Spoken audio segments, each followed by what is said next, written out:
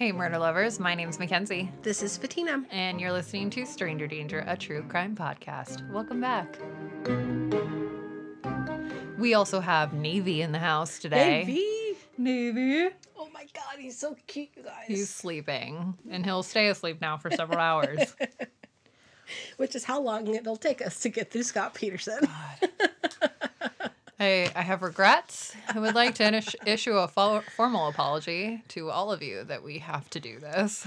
Not only that, but the delay in recording. We let you guys know on the Instagram that we had a bit of a snafu when it came to organization on the first time that we tried recording this. So we were going to take a break and do it again. But then I had a power outage at my house that lasted 5 days. Yeah. So that was fun, and all the equipment's here at my house, so we could not record, but here we are. Here we are.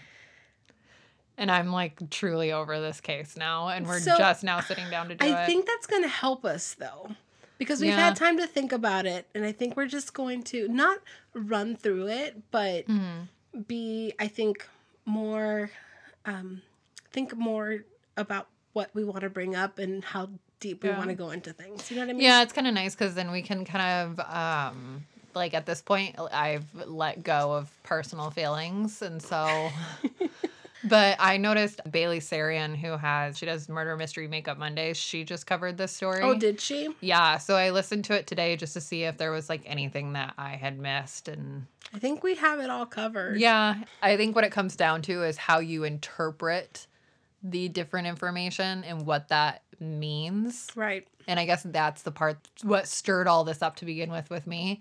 But now I'm just kind of like, I'm ready to be done with it. Yeah. Done with it, bury it. There's a lot of information. And I think a lot of podcasts, a lot of YouTube people do a good job of covering the basics. Hopefully we'll go a little deep into that so then people can be like, oh, you want to listen to a good podcast on Peterson? Go listen to Stranger Danger. But there is a lot of information. So if we miss something, if we don't dive deep enough into something, let us know if you want to talk about it more. But there's a lot of information to go over. Personally, I think I dove too deep on this one. Yeah. Because I was overanalyzing everything. And I don't think that's fair. I think what it does is it clouds your judgment because Definitely. then you start to... Well, you if start, this is true, you then start this to has to be see true. guilt Yep, everywhere. exactly. So, like, one of the things that we'll talk about is him doing a load of laundry. And you interpreted that differently than I interpreted it because of the lens that we're seeing the story through. You're like, well, this personal proves, experiences. Yeah. And that's what is important when it comes down to choosing a jury. I think, too, that both the prosecution and the defense have a job in interviewing the jury and who they're going to have on. And, you know, that's kind of what they're trying to get to, too, is what type of person are you? How are you going to interpret certain information? How are your life experiences going to, you know, weigh in when making a decision? Or, you know, so we'll get into all that. Yeah. But it also does speak to like, why it is not a great idea to try a case based on circumstantial evidence because people interpret evidence so differently. Again, that's up for interpretation. It's not fact. Right. Unless it's a smoking gun or a confession, I don't think we'll ever know 100% one way or another what happened. Yeah. So all we're left is these pieces of this puzzle that we don't even know if they complete a puzzle yet, but we just know that they're pieces that they're somewhat related, and we'll have these friendly debates of whether or not something is fitting or not fitting, but there's that. Cool. Should we talk about, I know that while we were in, I almost said quarantine, but really was power outage. It all blurs together. It all blurs in together. I watched the Cecil Hotel special on Netflix. Oh my gosh, yeah. And so did I. I'm not going to say I loved it. I hated it. But I did like it. Yeah, we felt very differently about it. Yes. Oh, and so did people on the... And we did a poll. Band. I forgot about that. Right. We did a poll. So hold on, let me double check what it was because I was actually like, I was very surprised. The results, 61% said it was so good and 39% said it was a yawn. I did like it. I did have parts where it was easily I was easily distracted by something else that I was doing. The parts that I did like were where they were exploring other theories, but at the same time, they didn't go deep into those theories. If you haven't seen it already, definitely recommend to go see it. I think it's a 3-part, 4-part, something like that. I think it's a 4-part, yeah. They have the manager of the hotel that was there at the time when Elisa Lam went missing. And her role in all this, we could have done without in the documentary. I thought, and I told you this, I could have done without her, and I could have done without the guy, like the web sleuth guy or whatever. Morbid? Or no? No, I could have done without him too. But I also, like the web sleuth guy that like, what did he do? I mean, he was like kind of like the skinny, the one that's like buggy-eyed guy. The one that was like, I saw the video on the police thing, and then I put it out, and how heartbroken they were when, And I was just like, I felt like you could have kept his part to like one statement, but like they kept bringing him back for his opinion on things, and I just didn't. And it wasn't an expert opinion. I will say though that without all these theories, though, this case wouldn't be what it is. Yeah. Without all the theories and how they developed, and they got worldwide attention on these possible theories, the case wouldn't be as infamous as it is now. I would have liked personally, because what intrigues me the most, and it's not that I believe it, but I just want to know more about it, is like the elevator game. I want to know more about that. They just skimmed right by it. They just said, that's one of the theories. Bye. What theory I really did like was the one with the movie, how similar that was. That was eerie to me. Yeah. The red coat, the water being brown, because that is disgusting. I know about the elevator game, and I still don't think that explains how she ended up in the water tower. I don't like how they put it together, but I like the information, for the most part, what was in it, but I don't like how they put it together. I was so bored. They didn't explore how she got into the water tank. And for the longest time, I swear for an entire episode, they're like, well, when they got there, the tank was closed. I was like, hold on. The janitor literally said he opened it up and he looked down there and then he closed it. And it wasn't until the next episode, as if it was some mystery, that they explored the janitor's statement that he had closed it after he had seen her in there. So I'm like, you guys, we're not organizing this well. Right. Yeah. That's not how you tell a story. So, but I mean, maybe someday we'll cover Elisa Lam. I know that we talked about maybe going down to the Cecil Hotel. Yeah, I would love to do that. Besides that case there, and that's something else that I like, they did explore the paths that have crossed with other people in infamous cases. So, we have Richard Ramirez that stayed there. I feel like the Cecil Hotel needs to be a separate story from the Elisa Lam case. Yes. Like, there's a lot that happened at that hotel that really deserves its own moment. And maybe if travel restrictions lift up a little bit, maybe we'll be there someday. Yeah, but until then, California, we ain't coming because you don't want us. We'll just Google Maps you. I did not know this. I will tell you this because I had, I've listened on podcasts about this. I did not know that they had rebranded a whole 2 levels of it. And that's technically what Elisa was staying at, and not the Cecil, quote unquote, the Cecil Hotel. It's been bought and like remodeled and rebranded so many times that it's like really hard to even know what it is now. Okay, if you haven't seen that, go see it. Or don't. It's boring, honestly. So also by now, you guys may have noticed we have a rebrand. Yay! We're super excited about it. So shout out to Fatina's brother-in-law and my good friend Jake. He did our artwork. So we will be rebranding across all of our platforms. So if you see our image change, that is why. So you'll see all of that coming out. And then also we will, hopefully by the time you guys hear this, have launched our Patreon. Woohoo! So, I'm still working out the details, so I don't even know what to call it yet, but we're working on a lot of stuff. We're excited. Yeah. So But assuming the Patreon is live, which I think it will be by the time you guys hear this, the link will be in our Instagram bio, so you guys can go there and you can sign up and support your girls. Hey! Because we would love it so much. Yeah. And yeah, we're working on some really cool things this year. So mostly Fatina because she's a lot more creative than I am. It's my crime craft time. Yeah. So on the logo, just a little bit on it, we wanted something that was bold, that you could see it, that something that was easy to put on merch so you guys can, wear it, support us. And, we love that you guys are already excited about some merch that we gave you a little tease on the pictures. So we're just excited, and hopefully it's something that you guys like and will support us with on the launch. Thank you. Thanks.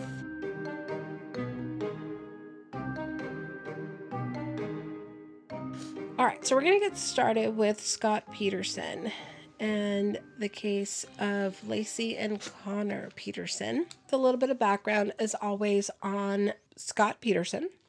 And we're not going to go in as much detail as we had written down, just because for time's sake, there's too much information. All right, so I'm going to start with a little bit of background on Scott's mom. That's Jackie Latham. She had a rough life growing up. She eventually met Lee Peterson. At that point, she'd given him 2 kids for adoption. Lee Peterson was a divorced father of 3, and he, although came from humble beginnings, was becoming a successful businessman. When him and Jackie got married, he adopted Jackie's oldest son, John, and on October 24th, 1972, Scott Peterson was born. One thing that you'll hear over and over almost anywhere that this case is covered is that they bragged about him being a golden boy, and his mom is quoted saying that it took him to learn how to walk because he was always being carried. In 1974, they moved to La Jolla. His dad there taught him to fish, to hunt, always took him to work with him, and one of the things that he really enjoyed teaching him was golfing. He joined the golf team in high school, did really well there. He went off to play 1 semester of golf at ASU. We don't know exactly the reason why he left, but he did. And from ASU, and I'm sorry, that's Arizona State University. So from there, he moved to Cal Polytechnic, where he studied agricultural business. He did pay for his own tuition, and he worked at a cafe while he was going there. This is where he met Laci. The story goes, Laci came in. She made the first move on him by writing down her phone number, giving it to one of the girls at the cafe, asking her to give it to him. And she waited at home. He didn't call. So she came back about a week later and said, "Why didn't you call?" He said he thought it was a joke. So then they actually went on their first date.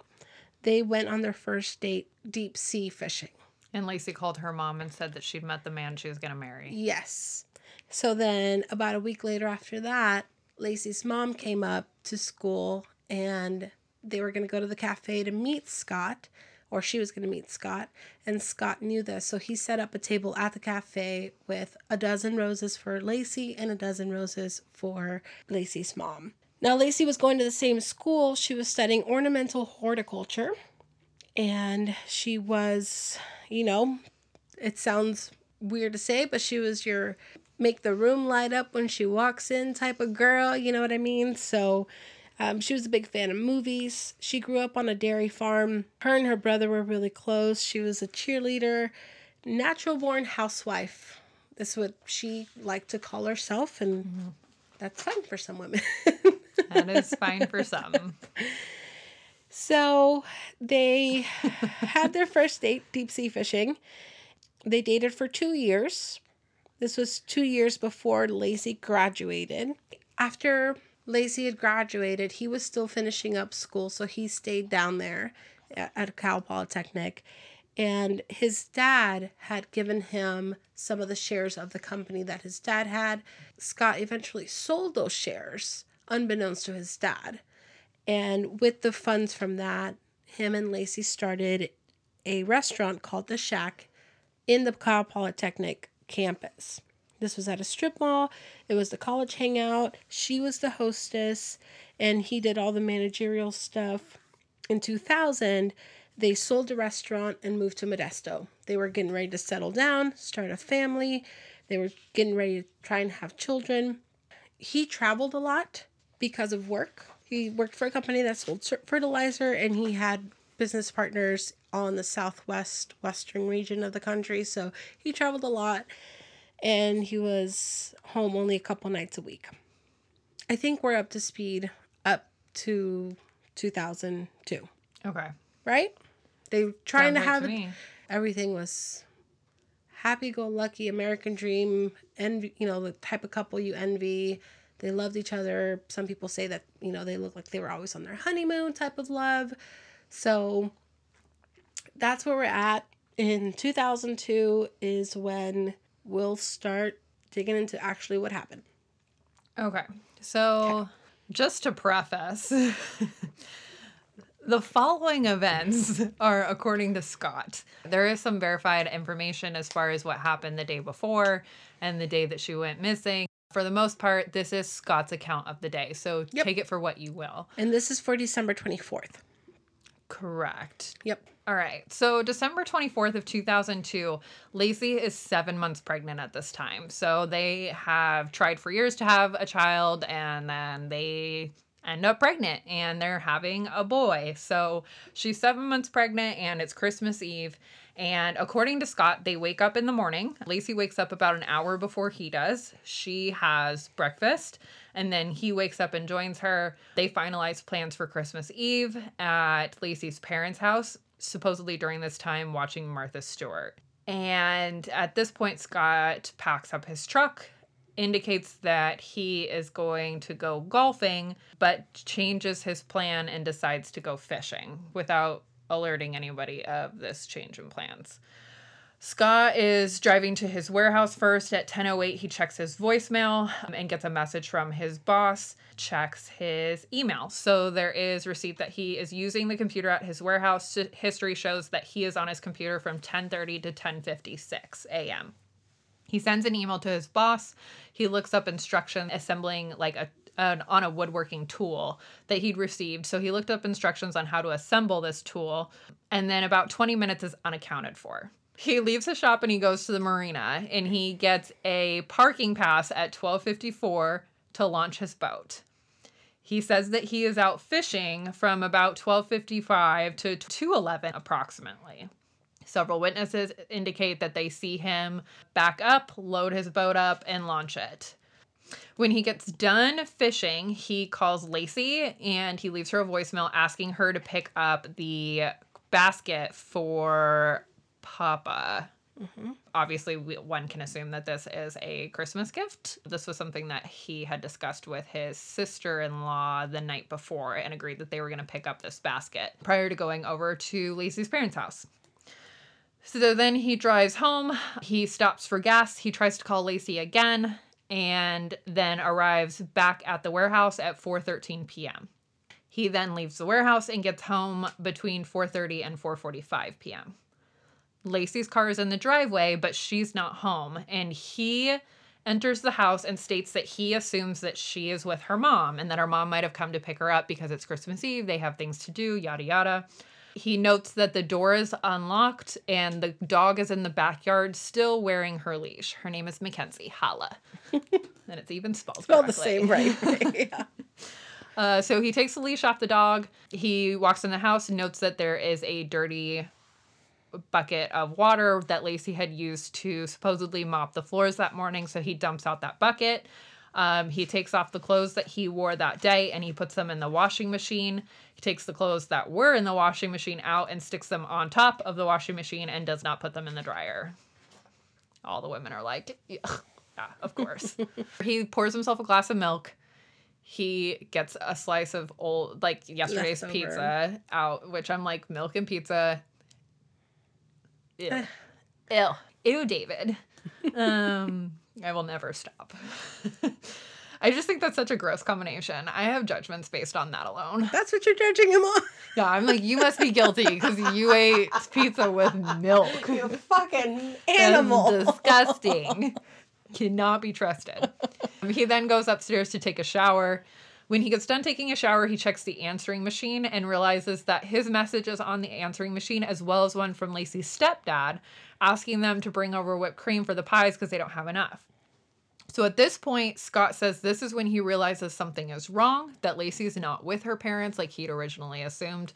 So he calls Lacey's family at 5:17 p.m. to find out if she is with them, and her mom says no. So at that point, Scott says that he grabs the dog, walks around the neighborhood to see if he can find her, supposedly checks in with the neighbors or whatever that she may or may not frequent. The family also at this point goes out looking for her. The mom heads to the dog park and asks Scott to meet her there. So Scott shows up to the dog park much later, but he says that he's out canvassing the neighborhood during this time. It's actually Lacey's stepdad that calls the police. He calls the police at 5:47 p.m. and says Lacey has been missing since that morning. He reports to the police that she took the dog out for a walk. The dog came home with just the leash on, but Lacey isn't with the dog. So what we find out is that a neighbor had actually found the dog Mackenzie out walking on their leash and put the dog in the backyard. And the neighbor tells this to police later. At 6:50 p.m., the police arrive. Scott lets them into the house without a warrant, and the police find nothing disturbed, but they're just doing an initial check to see, like, is she there? And maybe nobody has seen her or something like that. They check all the rooms, everything like that. The detectives note that Scott is acting kind of weird. He's very careful about where they park and him moving his truck so they don't like scratch his truck when they open the door. He makes them put coasters under their drinks and everything like that. He just seems concerned with the wrong things, according to the detectives. And then at midnight, approximately, Scott goes down to the police station to give an interview about the day's events and accounts what happened during that time. Yes. During this interview, Scott is asked if he has problems in their marriage, and Scott says no. So then this takes us to Christmas Day. Right, so he says that he would take a polygraph, decides not to take a polygraph. On December 26th, the media gets a hold of the case. They go nuts, obviously. Yeah. And then on December 26th, the police come to Scott. They request a formal search. Scott says, yeah, sure, but hang on, let me check with my lawyer. And then before the lawyer can call back and give the yes or no, police say, ha, ha, ha, just we have a search warrant, and we're just gonna slide on in there. So they execute their search warrant on December 26th. So December 30th, Amber Fry calls to the tip line and she's like, got some interesting news for you. I've been having an affair with this guy that has been all over the news. The media does portrays this as a long affair, that they were like in love and blah, blah, blah. But they had actually only been dating for about 5 weeks at this point. Mm-hmm. When Lacey goes missing, that is. So they've been dating about 5 weeks. So this whole new information blows out. So that garners the case even more information, because now it's being sensationalized. It's something that people want to know more about. Now there's a mistress involved. Mm-hmm. So there's that speculation that's building on the husband. Obviously, the spouse or the husband is always going to be the first person of interest. But now you throw an affair into it. And as far as the media goes, that is case closed type of thing. Right. So that happens December 30th. Yes, but the police sit on this because they don't want anybody to know. But on January 14th, the National Enquirer gets a hold of the story because they get photos of Scott and Amber at a Christmas party, and they say that they're going to release it, and they ask the police for a statement. And the police are like, can't sit on this anymore, gotta let the family know. So at this point, they go to Lacey's family and tell them about the affair. Do you know how they got those pictures? There were Christmas cards that she had sent out. Dang, she sent out Christmas cards of some guy she'd only been dating a couple weeks. They were... That's a little... Like, they had fallen hard. She had fallen hard. Yeah. Because he was telling her all that she wanted to hear, like long-term stuff. And so she sent out Christmas cards for 2002. And although she grabbed what she could from local friends and family, there was like 3 or 4 that she couldn't get back. And those people, I bet, had a payday selling it to the Enquirer. On January 24th, the police held a press conference with Amber, and that's where she clarifies the timeline. We met on November 20th. She didn't know Scott was married at the time. He also agrees to do interviews, and he does an interview with Diane Sawyer that becomes very controversial down the line. February comes and goes. Lacey's due date passes, and then that's where we come to April with the bodies being discovered. So on April 13th, Connor, the unborn baby, is found. And then on April 14th, the body of a woman is found about a mile away. They washed up on the San Francisco Bay, and it's determined that that torso is Lacey. Lacey, at this point, like I said, is just a torso. Her arms, her legs, and her head are all missing. Okay, so Connor has been disemboweled. He has electric tape on his ear, and then he has, whether you want to call it like some type of plastic, some type of like plastic twine, rope, yeah, rope, plastic something twine. like that around his neck. On April 18th, Scott is arrested in San Diego. In his car, he has camping gear, 4 cell phones, his brother's ID, $15,000 in cash, hiking boots, a shovel, 12 Viagras, and, you know, party at the campsite. And then a picture of him and Lacey. It's noted at this point that his hair has been dyed blonde. So that takes us up to the trial, just like high level overview. Yeah. So,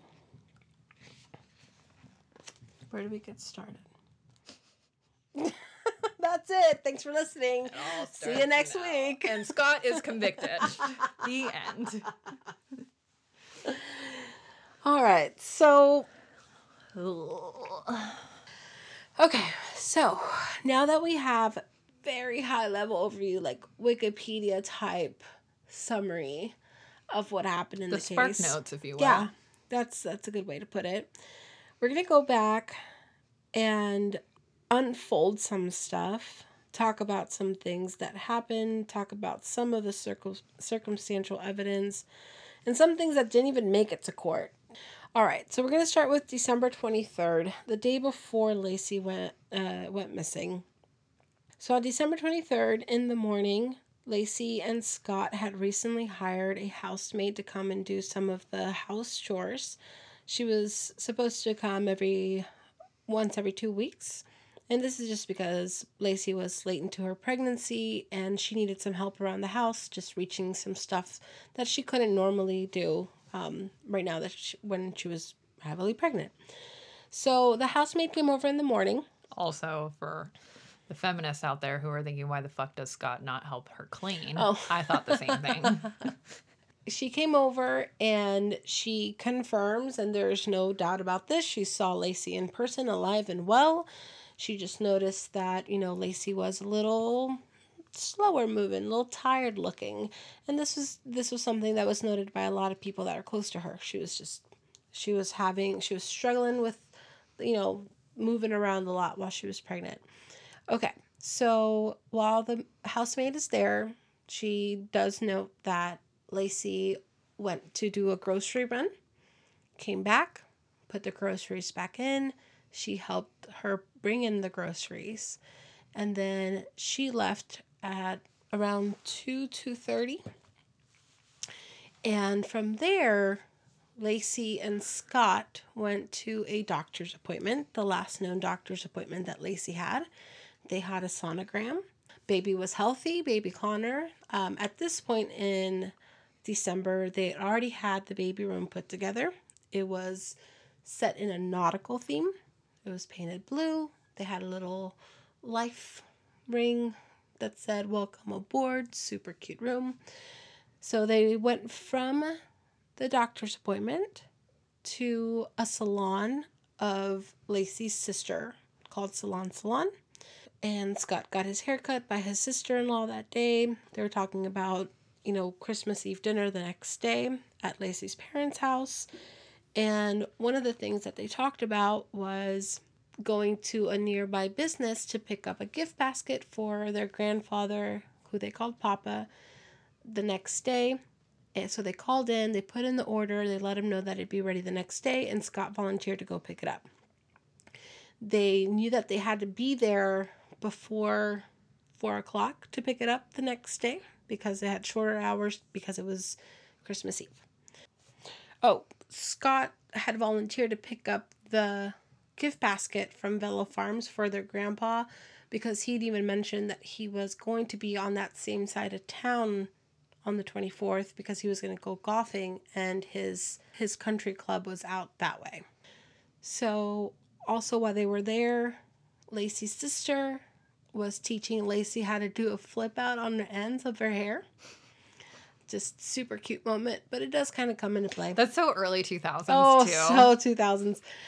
After that, they invited Lacey's sister over to come watch some football because it was Monday night. They were going to watch Monday Night Football, grab some pizza on the way home. She had already had plans with a friend that was coming into town for Christmas time, so she was going to go have dinner with that friend, and she declined. So from the salon, Lacey and Scott picked up some pizza on their way home. Before Lacey went to bed on the 23rd, she did have a conversation with her mom on the phone at about 8:30, and they talked about same thing, what their plans were for Christmas Eve's dinner. Yeah. Right? Yeah. We're all good on that. And from this point, that is the last person other than Scott to had seen Lacey alive that we know of. And they watched Monday Night Football, according to Scott, and they watched The Rookie, or a different type of movie that night. Lacey's sister was interviewed, and then she also showed cameras to the detectives showing what was Lacey wearing on the day of the 23rd. So from what she remembers Lacey wearing, it was a black blouse, primarily black blouse, that had a very small but very even pattern all over it with small flowers, and tan maternity pants. This is important, and it'll come around later because what she's wearing from the 23rd to when she is found obviously is different than what Scott is saying she's wearing on the 24th. So we ended with December 23rd. December 23rd. We covered the case at, like you said, super overview. The highest level overview. Yeah. The elevator pitch of this case. So I think this is going to be a spot where we're going to end it right now. Mm-hmm. And just so you can digest what we know so far, we're going to come back and talk about theories, talk about the evidence, the circumstances, all that information. So don't start yelling at us yet and saying, you forgot this and you forgot that and you forgot that. We really forgot everything yet. Yeah. So that's just the case. These are the things that we can either agree on or are... Or they come from different sources, because that's some of the issues sometimes. Yeah, and like, obviously we can't necessarily agree on Scott's account, but Scott's account is Scott's account. So like... What he's saying happened... That's his story, and he's sticking to it. That's his story. So we're not getting into like we're not going to start debating it right now. We'll do that next episode. But what we're doing right now are the things that you can't necessarily either dispute as fact or dispute as the direct representation of other people. They're not hearsay.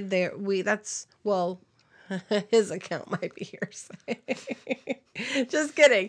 But this is why we got to take a quick break and come back, collect our thoughts.